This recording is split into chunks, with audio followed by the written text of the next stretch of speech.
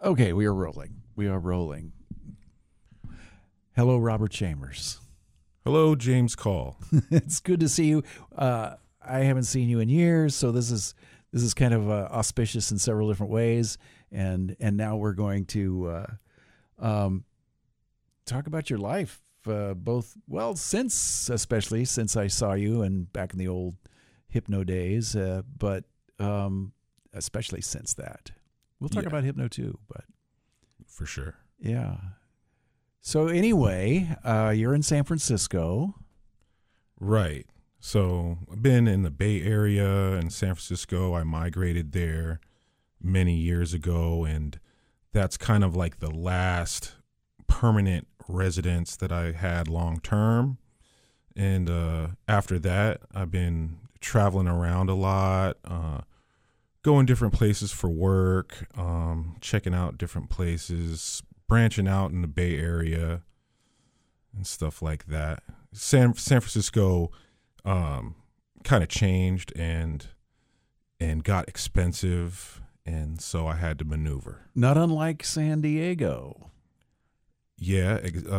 We're catching up. Yes, San Diego, yeah. I mean, I was in a house that Cosmo and his mother and I were in until a year and a half ago. And so that kind of, we couldn't get into a new place. Couldn't afford it. She was working, Cosmo was working. I had income, pretty normal type income, and it wasn't enough. San Diego made a push decades ago to be on the list of world-class cities with San Francisco and New York. Sure. And I don't know if it's as a result of that, but a lot of what's happened is, bed and breakfast stuff, a lot of investment, real estate, people who buy the house and don't live in it. There's a lot of that, and it's forced people out. Sponsored stadiums, right? Jack Murphy turns into Qualcomm. I don't know what it is now. It's still Qualcomm. Well, it's in a flux right now. They don't know what they're going to do with it. Maybe tear it down. Maybe turn it into a soccer stadium, run by San Diego State. I don't think they've come down on a plan yet, though. But okay, what I remember is you were hanging out at the Loft with us when it was there on 6th and Broadway, and I remember the art that you were doing, and we used some of it in the magazine and Hypno magazine, and then there was music going on, and so are you still doing art? I'm still doing art personally. Yeah. And trying to hang on and stay practiced. And a lot of times I'll do something really amazing. Yeah. I've done murals, some graphic design, some product design, just like T-shirts and skateboard graphics, and also selling canvases at events. Nice. So I got into erotic art and showed art at Folsom Street Fair in San Francisco. Oh, no kidding. A couple years in a row and stuff, and it was very successful. I was successful at it. Made a bunch of cash. Cool. Those days, and took it home, and also doing art exhibits at clubs, nightclubs and stuff. T-shirts and logos and flyers.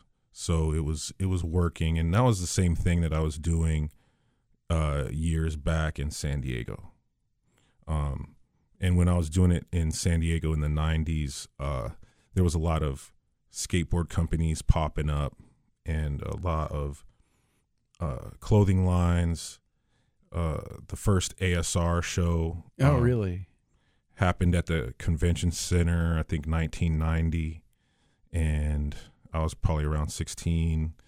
And that just really impressed me and all my friends, because we were skating, we were into graffiti and stuff. The graffiti scene was popping, skateboarding was Sure. popping, and the music scene was popping too.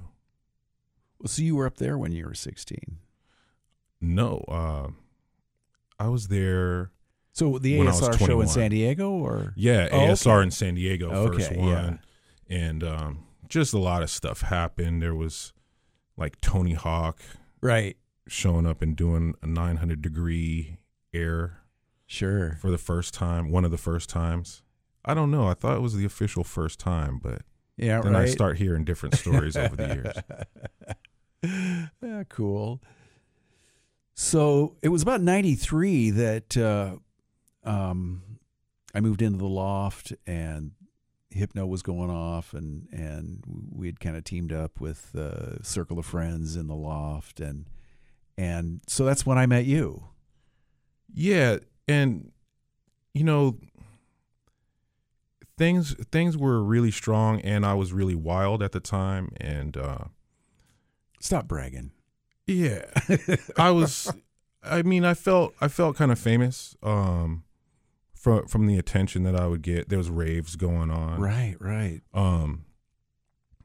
And so like I think the Union Tribune did a story on the loft, and Right. like my picture was on the front page, and Well, I think you were one of the visibly cool guys that were hanging out there. Not all, some of us were kind of nerdy, and so, and I know that the loft did get a cachet of being this ultra hip thing that was going on downtown San Diego. So, you probably were a pretty good visual for that.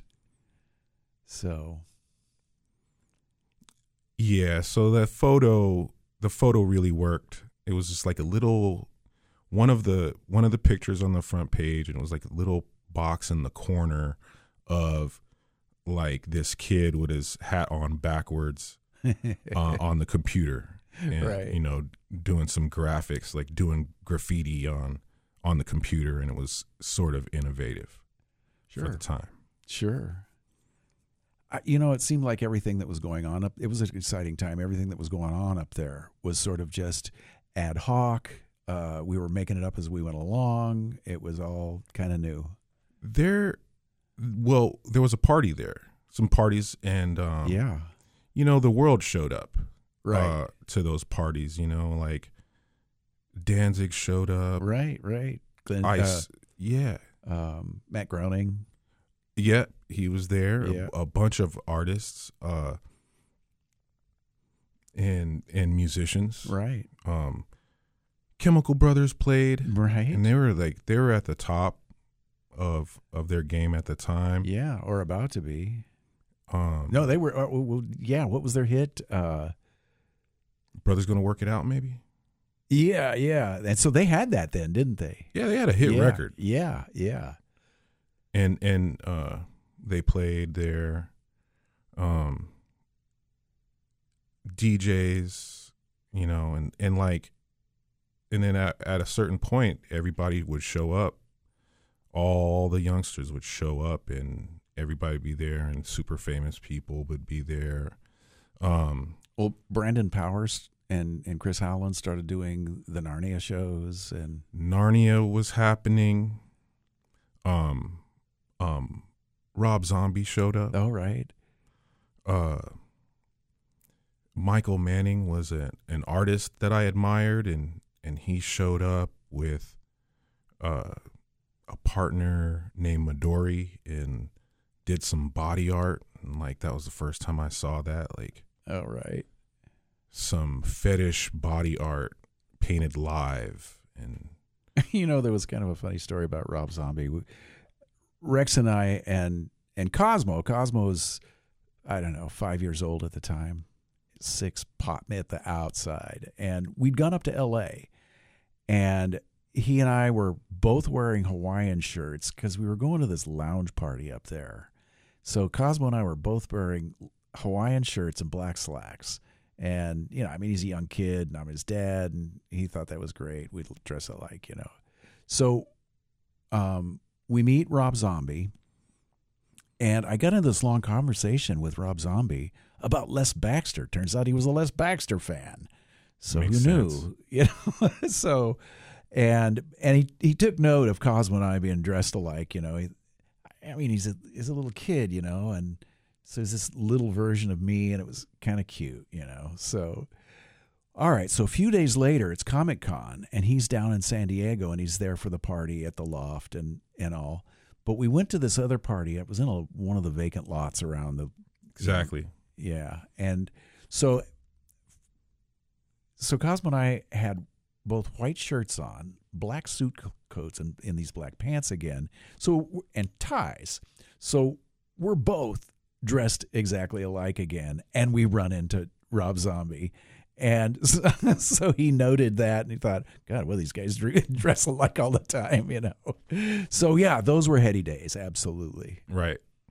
Yeah, absolutely. And some of the really underground raves, like the one in the San Diego Hotel in the basement, that was kind of unauthorized, and good one. Yeah, that was a good one.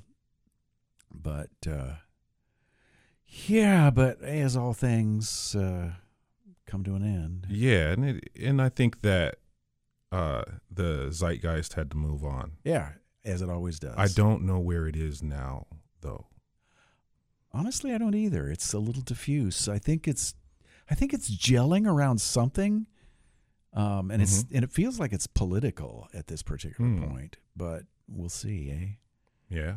But so we had to move out of the Loft. I remember that, and so partly it was because Hypno got taken over by this guy from Ad Age magazine, and he got one issue out and killed it. He didn't know what he was doing, and so I went with Rex, and Rex and I were doing Culture Deluxe magazine out of a he found a different place to put it, and I had that my place on Broadway across from Sushi Deli, and I don't know that I was there for 3-4 years, but I don't know if Culture Deluxe lasted a year, maybe a year, and then it was done.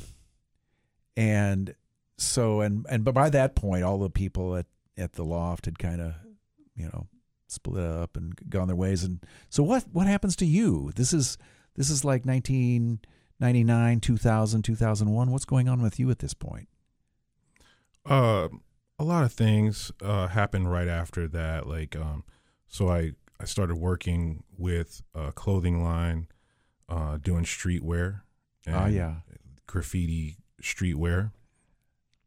I remember that. They had Cosmo model some stuff in Hypno, I remember once. Right. Yeah. And then I found out about I wanted to move to San Francisco and get more cultured, and so I found out about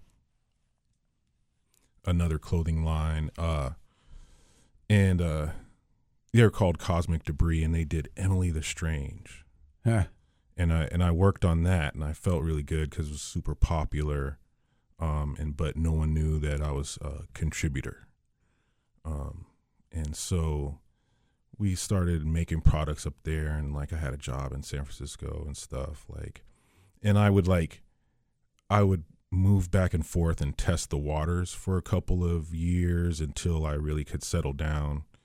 Like I worked at between San Diego and San Francisco. Yeah, and I worked at had a job at Virgin Megastore and stuff. So that was my regular job, and then I finally got an art job with Cosmic Debris, and I was making a really good hourly wage, and so then I started living in San Francisco when it was a little bit easier. Right. Than it is now. Try to get an art job in San Francisco now and make enough to live there. Right. You must be good.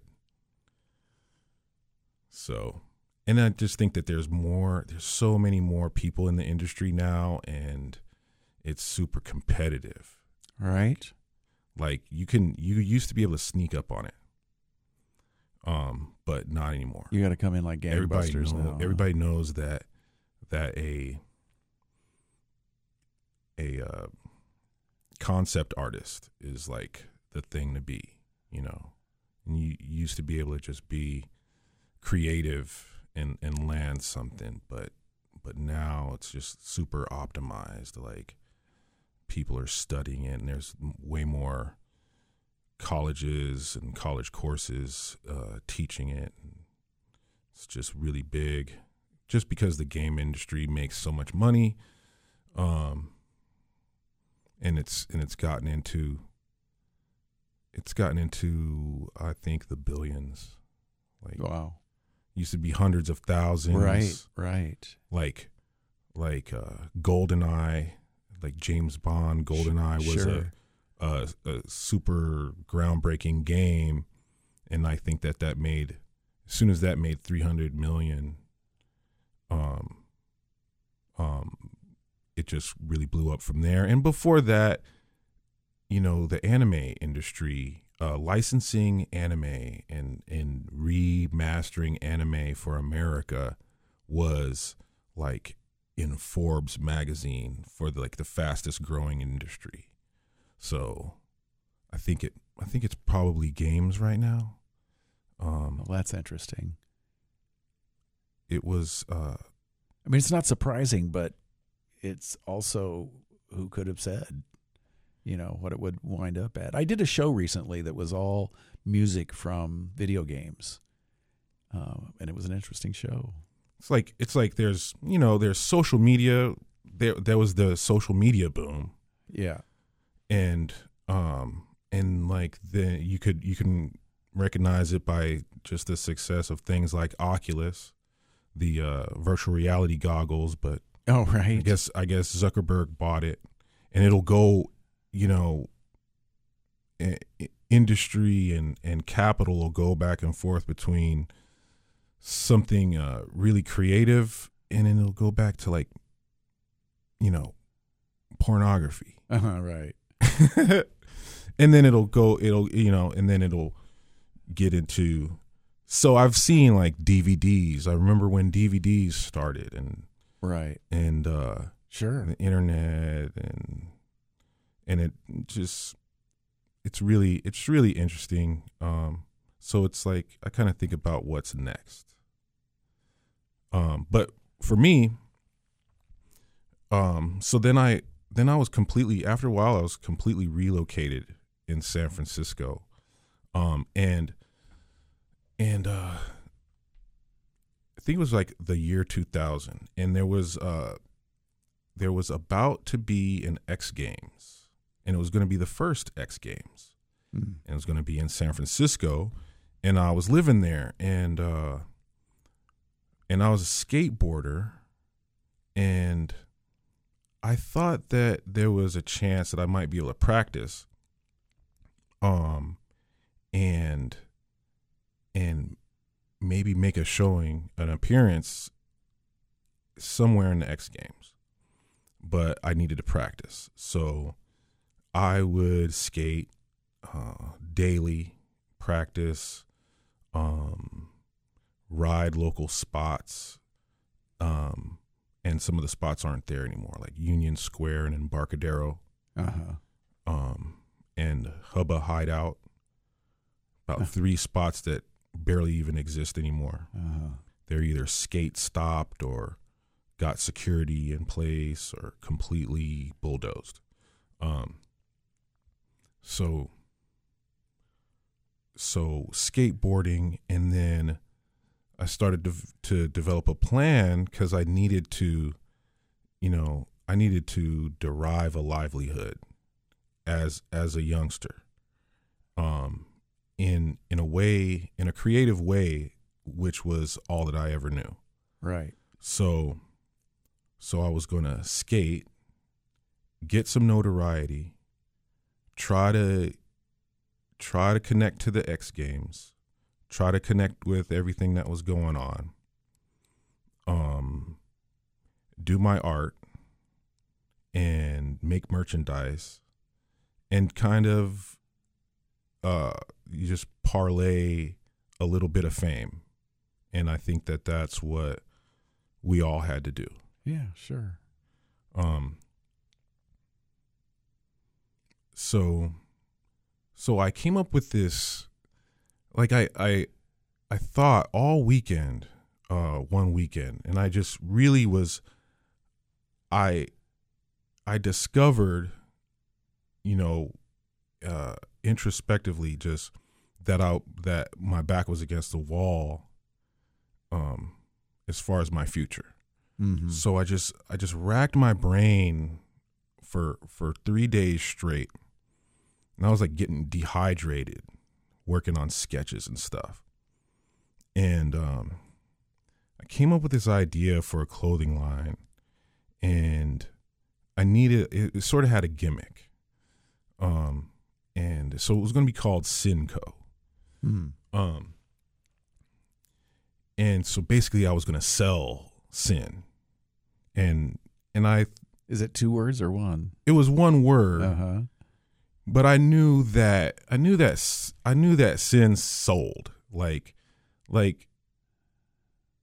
with the ASR and the popularity of it. There's the magnitude walking into the San Diego Convention Center and seeing huge booths and seeing people get famous and making a lot of money. I was gonna try that one more time. And there really were like clothing lines called Porn Star, and then there was like this Girls Gone Wild success. Right. And so I was trying to do something like that. And so I figured, yeah, pornography doesn't have clothes, but maybe they can wear some while they're taking them off. And I would create those clothes. And so that's where I came up with Sinco. And it was like, maybe there was some copyright issue that I would make it copyright free, so you wouldn't have to pay me for appearing with my brand, but I would get publicity and advertising. Oh, wow. Yeah. through that underground thing. And then it could have changed into something else after that, but that's how I wanted to start it off. So I thought I needed like a business license, and this was like a really legit thing. I came up with the perfect logo, and like the S had horns on it, and then the O had like a little dragon tail. Right. And it came out looking similar to a skateboard company that was real big back then. It was called World Industries. Mm-hmm. So anyway, I had the perfect logo, and I had some like business plan formulating. And so I'm headed to City Hall. So I get my stuff together, and I had a little cash, and so I headed to City Hall. And there's like a courtyard down there in San Francisco right before there, and I'm skating across there, and so I go up the stairs to City Hall. And right when I go in the door, a cop comes up behind me and grabs me. And, at that moment I was like, wow, I don't know what's going on. Maybe I'm just so hype right now. Like like I just have to I got to figure this out. What is this? You know, I don't go into official buildings that much. And right when I did, they're checking me, and like I knew I didn't really fit in, and they had to, like, you know, they were starting to scan my skateboard in the metal detector for whatever reason. So it was like some security issue that I thought I messed up, right? Because I'm getting arrested, right? So I get arrested on the steps of City Hall, and this is the year 2000. And so they take me to the police station, and put me in a room, and like I guess it was like some sort of sex crimes room. So the investigator, and so I'm in this room sitting there by myself for a while, and it seemed like a really long time because I didn't know what was going on, but it just didn't look good, right? And I just didn't like my freedom taken for 1 second, and it's something that I rarely did. For the most part, I'm an artist and a skateboarder, right? So that, you know, there's a limit to how much trouble you could get in. So this just already seemed a little bit worse. So I'm sitting in that room, and they like offer me some water, and then it starts to be like a movie.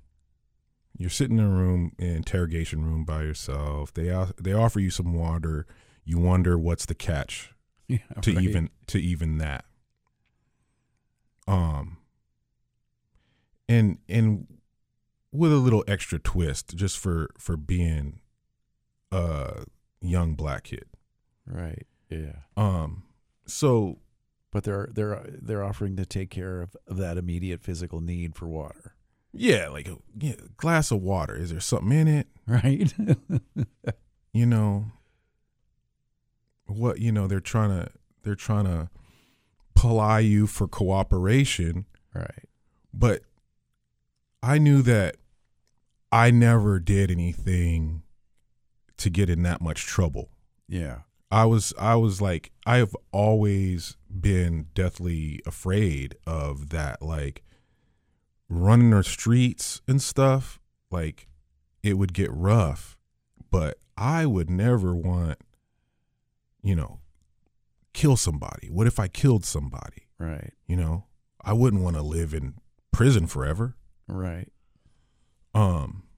So I kept it mellow, but I'm sitting in this room all of a sudden, and yeah, I just think that I just want it out already.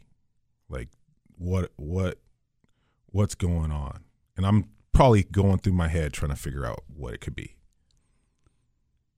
Like, actually, like, what could it be that I've actually done? Right. So it turned out, the investigator comes in and starts an interview. And a lot of stuff just started happening. 1,000 things just started happening around me. Just being, you know, across the table. He starts asking my whereabouts at certain times. Yeah.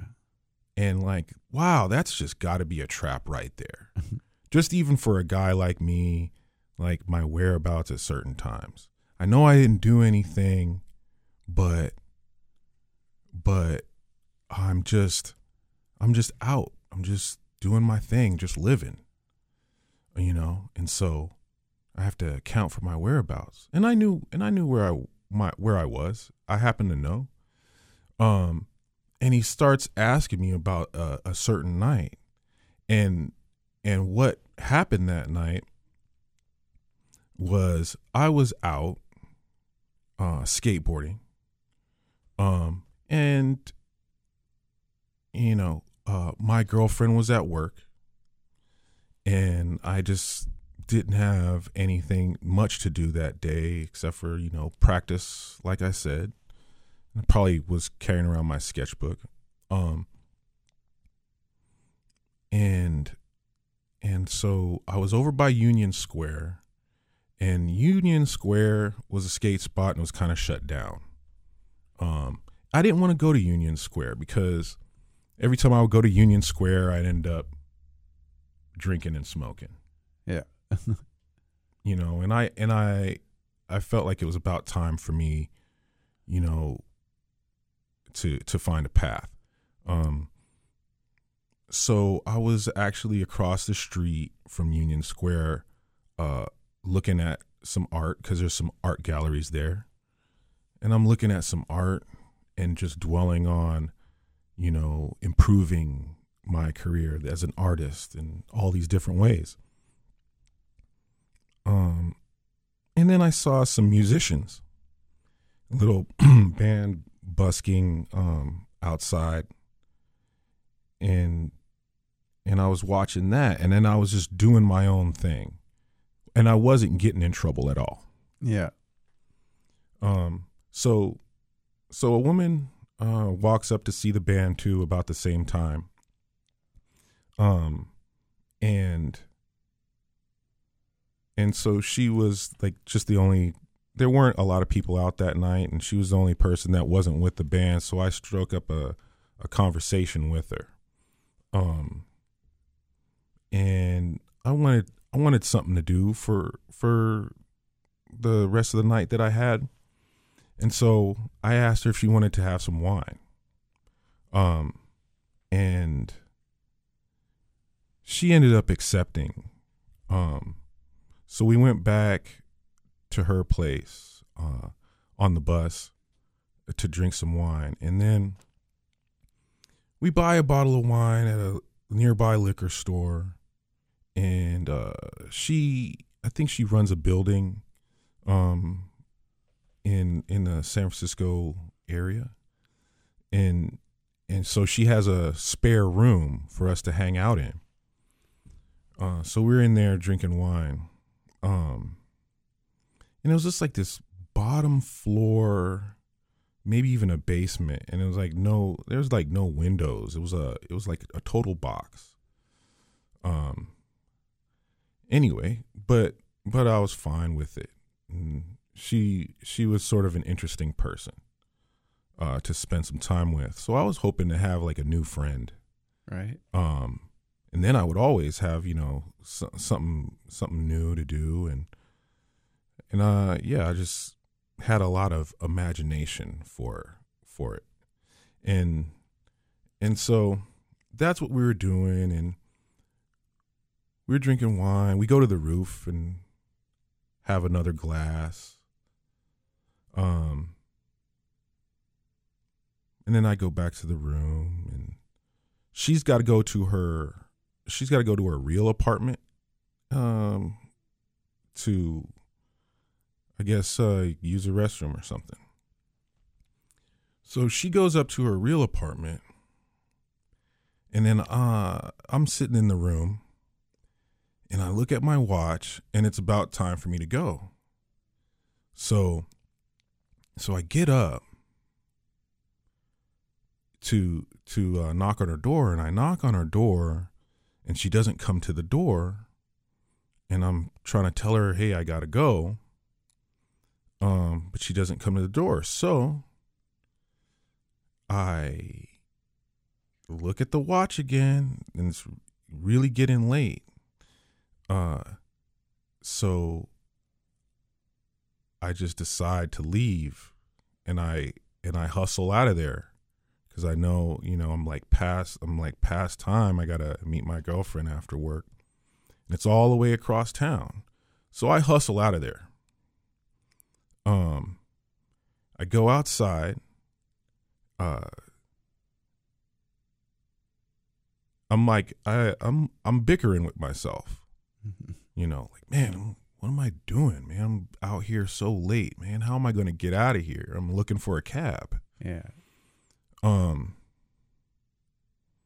I think that I hear think I hear some noise, but I can't really figure out what it is. And so I just think it's a television.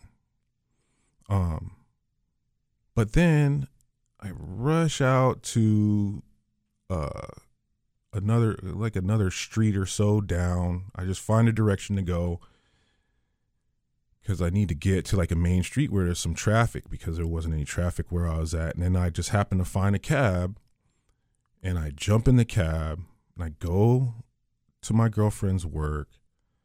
I pick her up a little bit late, but it's all right. And I go back home. And I was actually in Oakland at the time. And then I start working on my business plan. And so that was the weekend, and like 3 days later, I come back into the city, and that's where I get arrested on the steps of City Hall. So there was a kind of I just kind of talked myself in a circle there. But what happened was, when I left the woman's apartment that I was drinking wine with, some woman was attacked, and I passed right by and didn't know it. So they were picking me up for that. And that's what I was sitting there getting interrogated for. And then I end up getting charged, and they book me and they put me in jail, and now I'm stuck in jail for some woman getting attacked, and I just couldn't figure it out. So I started to. What was the charge? Assault or yeah, like, so it was attempted rape. Right, and so while I was sitting in jail, I'm like trying to go through all the details of that night and all the details of the days surrounding it.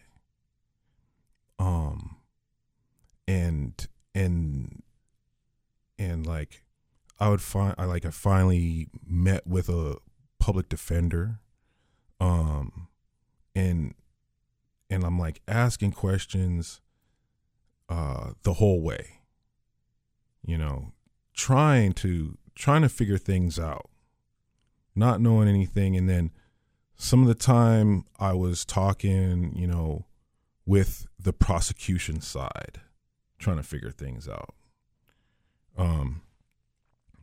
And so I passed by an attack that night, and there was a guy there that said that he was there and he was helping the victim, and he saw me, but I didn't have anything to do with it. And so it's like, so there was his ID of you as a person who was nearby. Right. And so that was like one of the angles, one of the types of angles that I was trying to figure out to understand what was going on. And then there was like, this is like, I didn't even notice anybody that night, and it was dark. But I guess there's another couple of people. The woman had a dog.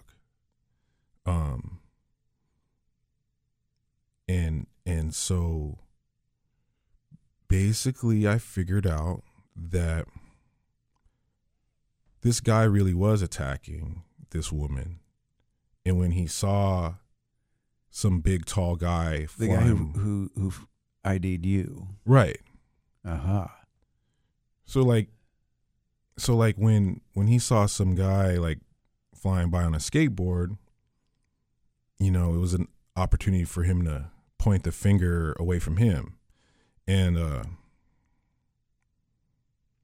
woman that I was drinking wine with came out and thought that I had something to do with it because I was leaving like around the same time. So the original police report changed from like a 5'10"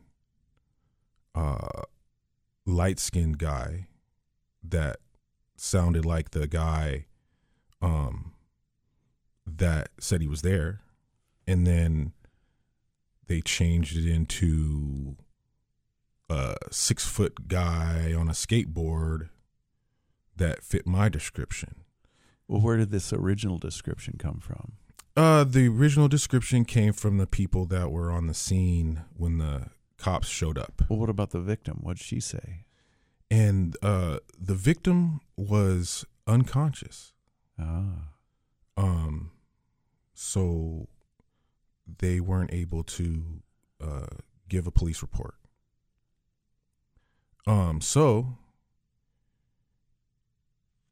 that ended up being a factor a few different times later on. And so they create a photographic lineup of 5 random people and me. Yeah. So there's like 6 people on there, right? But I would bleach my hair, and so not a lot of people were bleaching their hair Right. at the time. I mean, people thought that I was like copying somebody famous by doing it. Right. But, I was just trying to be avant-garde. But they couldn't find anybody like that. So they photoshopped these 5 other guys badly. So they badly photoshopped a photographic lineup. They take it to the liquor store, and the guy picks me out, but I'm the only one that's not photoshopped. Everybody else is like badly photoshopped. I'm not photoshopped, so he picks me out to say that I was, I don't know, friends with somebody. Anyway, Photoshop was primitive back then, and the skills were primitive too, apparently. So bad police lineup, photographic lineup. The description changes from the police report on the scene, and I'm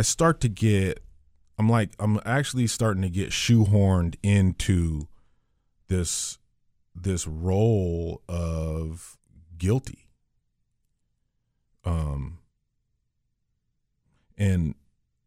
And so I start getting preliminary hearings for a trial. And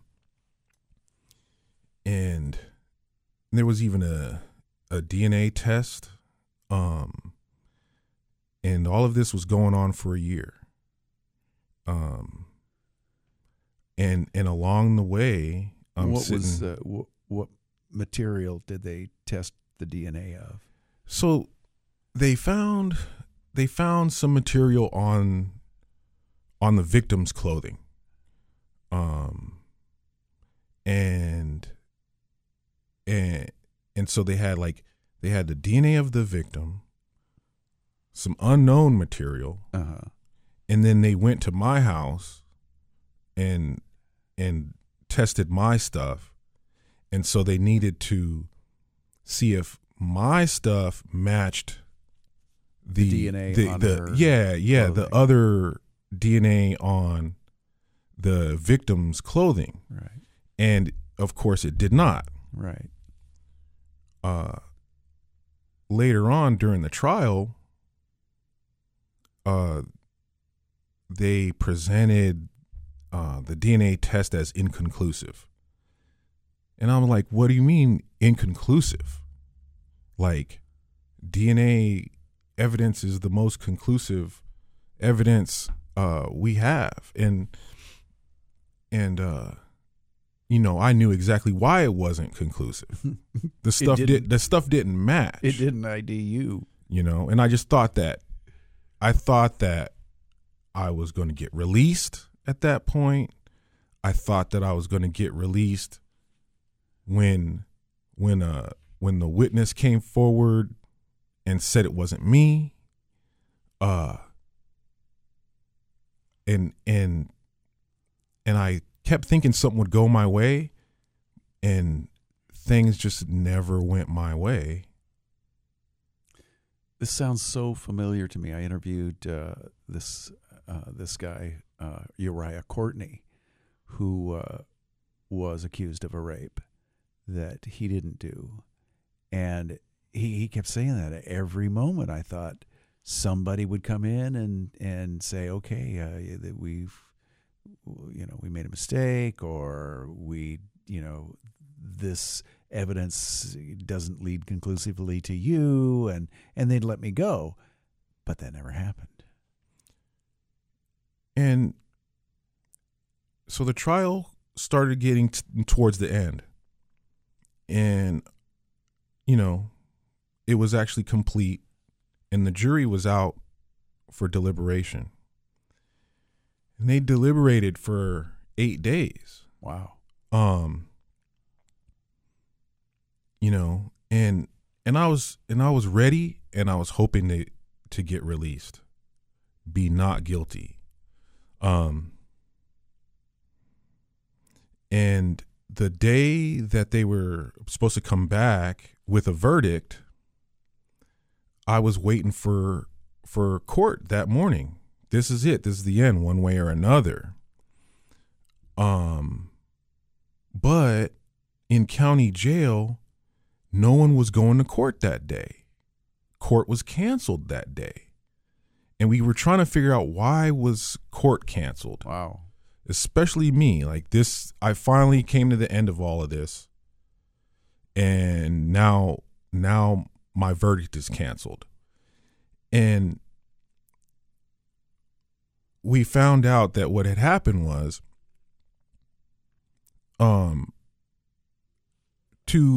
two planes had attacked the World Trade Center. Oh, gee.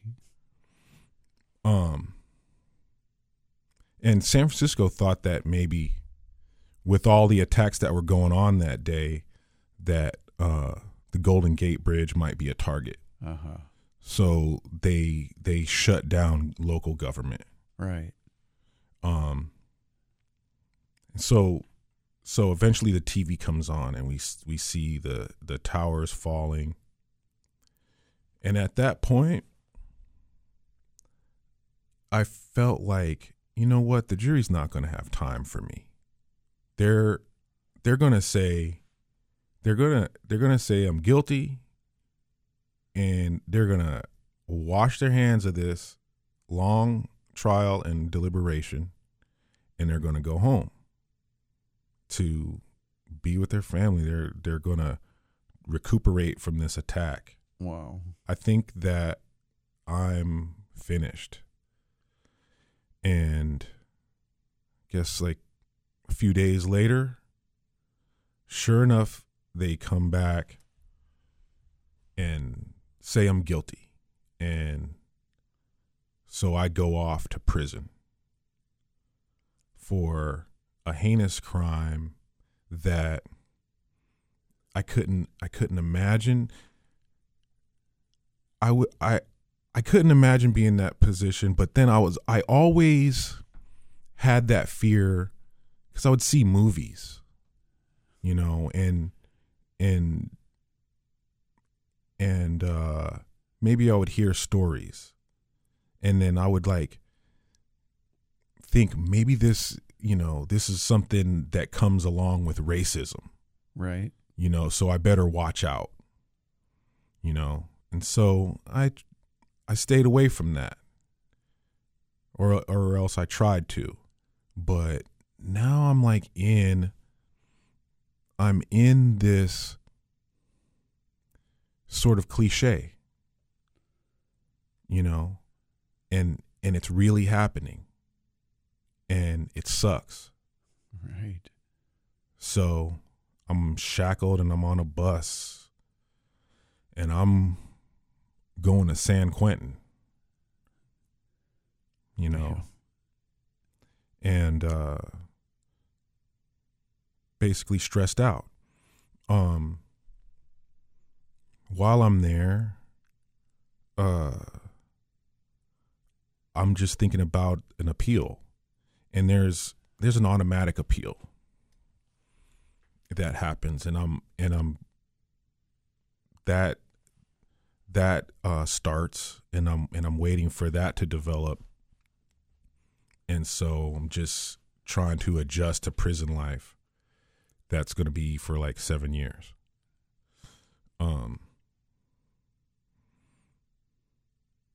And like I just like lose touch with everybody in the process, you know, for the most part. And so after a while, I try to contact the Innocence Project. I'm kind of I'm kind of quiet about it though. Mm-hmm. Like I just can't get like jailhouse legal help. Right. So I really don't know how to describe what happened to me, you know, and there's really a lot of stigma that goes with it. Like you don't want to get locked up, but you don't want to get locked up for a sex crime. Right. And then there's that thing where everybody says they're innocent. Right. You know, and I'm just stuck behind a lot of bias, you know. I'm stuck behind all the bias in the world, you know. And I didn't think that I was equipped to fight a fight like that. I was actually much more shallow before that. Like I really, you know, sort of prided myself on being a child forever and just riding skateboards and drawing pictures. Yeah. You know, and now I'm around killers. Yeah. So I was quiet about it. And there was a lot of, like I said, a lot of stress. The entire time was very tense. I definitely went to church. And I thought, like, you know, the story of the Bible is about a guy that was falsely accused. So I think I definitely got some help there.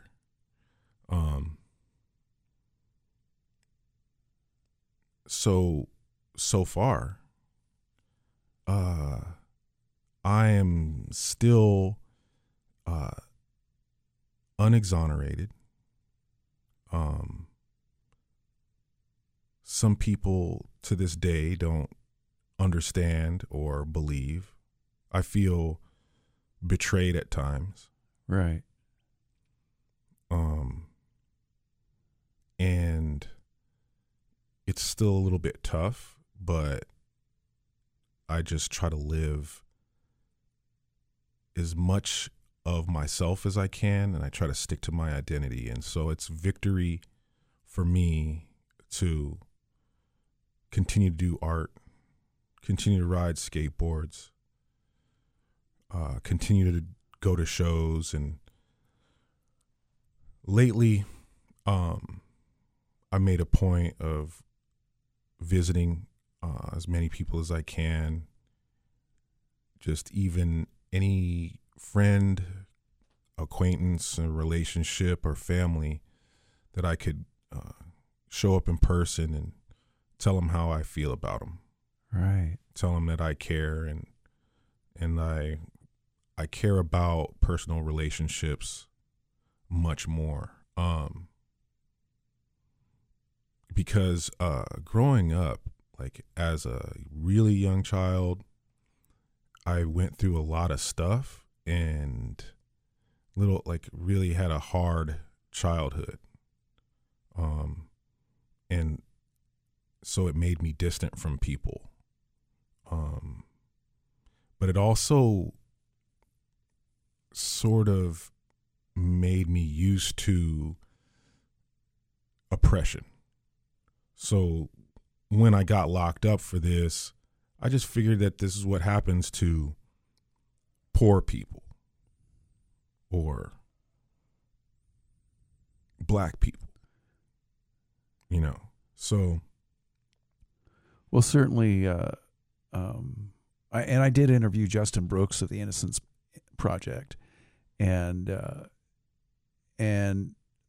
that's what he confirmed, that wrongful conviction is disproportionate to poor people and to black people and other minorities as well, but especially black people, though, yeah. And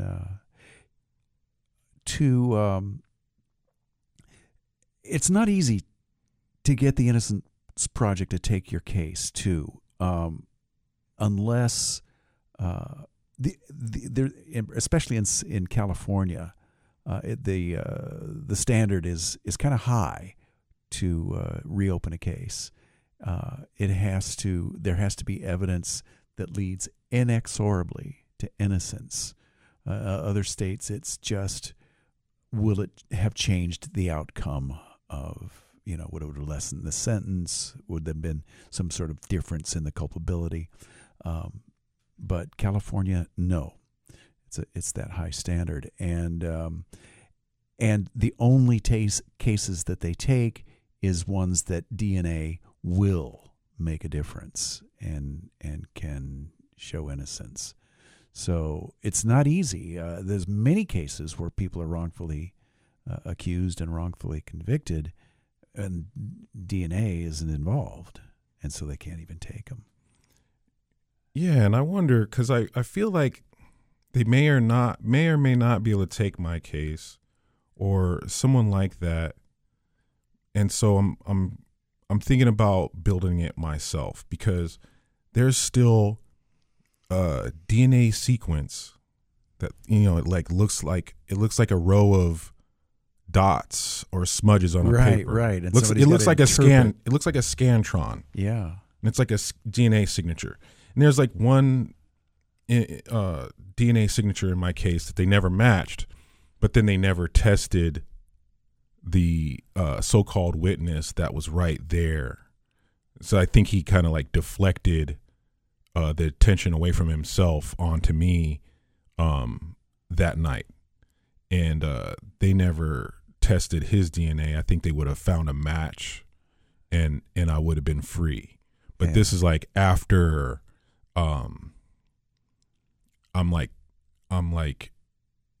in trial, and then I also testified, but I'm like scared stiff the entire way. I'm like literally shaking in the courtroom. Did you do the whole 7 years? Yeah. Yeah. Was it all in San Quentin? No, it was a bunch of places. They move you around, yeah. So my plan is to somehow tell this story to the point where attention gets focused on that unaccounted for DNA. So the guy was my witness, but at the same time as he was my witness, he had to plead the fifth on the stand because he was being investigated about some other sex crime that he was trying to commit. And then down the road, he was actually murdered. And they never figured out who did it. So I'm thinking that a cold murder case could be solved. Perhaps maybe that's a motive for somebody to get this bad guy, right? But also I think that his DNA might be available. So do you have any help at this point on this plan? I have at this moment I have an attorney that's helping me. And also friends and so people. you're just trying to clear your name at this point, right? Yeah, because you've done the time, right? And it's a really rough life to live with that this hanging over you. Yeah, with the stigma attached to my name. And has anything positive come out of the experience? I become a lot deeper person. I studied. Right. I met some great people. Mm-hmm. Matured. Yeah, I guess. Because I care about more important things now. Right.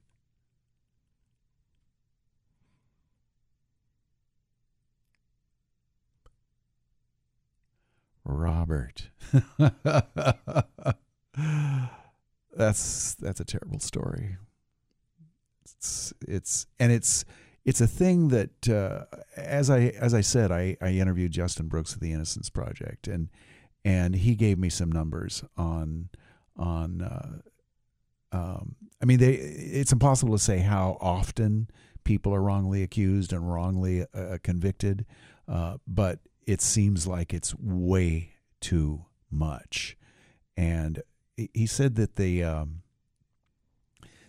greatest cause of wrongful conviction is misidentification by the victim, and then the second is police malfeasance, doctoring evidence, planting evidence, lying on the report, those kinds of things. So, and one of the impediments is to getting a case reopened is you've got to go to a prosecutor and say, hey, you made a mistake here. And in some cases, it's some murder case that they built their reputation on, and now they made a mistake. They don't want to hear that. So there's lots of that kind of thing. It's why it's something of an uphill fight. I thought that when the trial was happening and I was in jail, that halfway through, it's like people are coming forward saying I didn't do it, and the DNA is not matching, and maybe it's time to let me go, but like they're gonna have to pay me or something, right? Like they're motivated to keep me in, or else. Right. So there's definitely that aspect to it. Well, I want to thank you for coming down and telling your story. I think, a lot of people don't understand how big a problem it is, and that the justice reform, I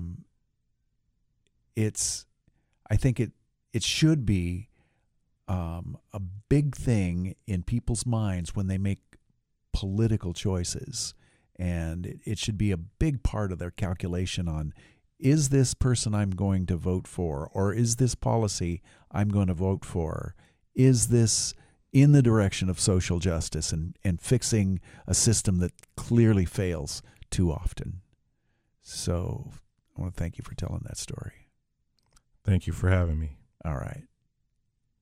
We'll talk to you later, Robert.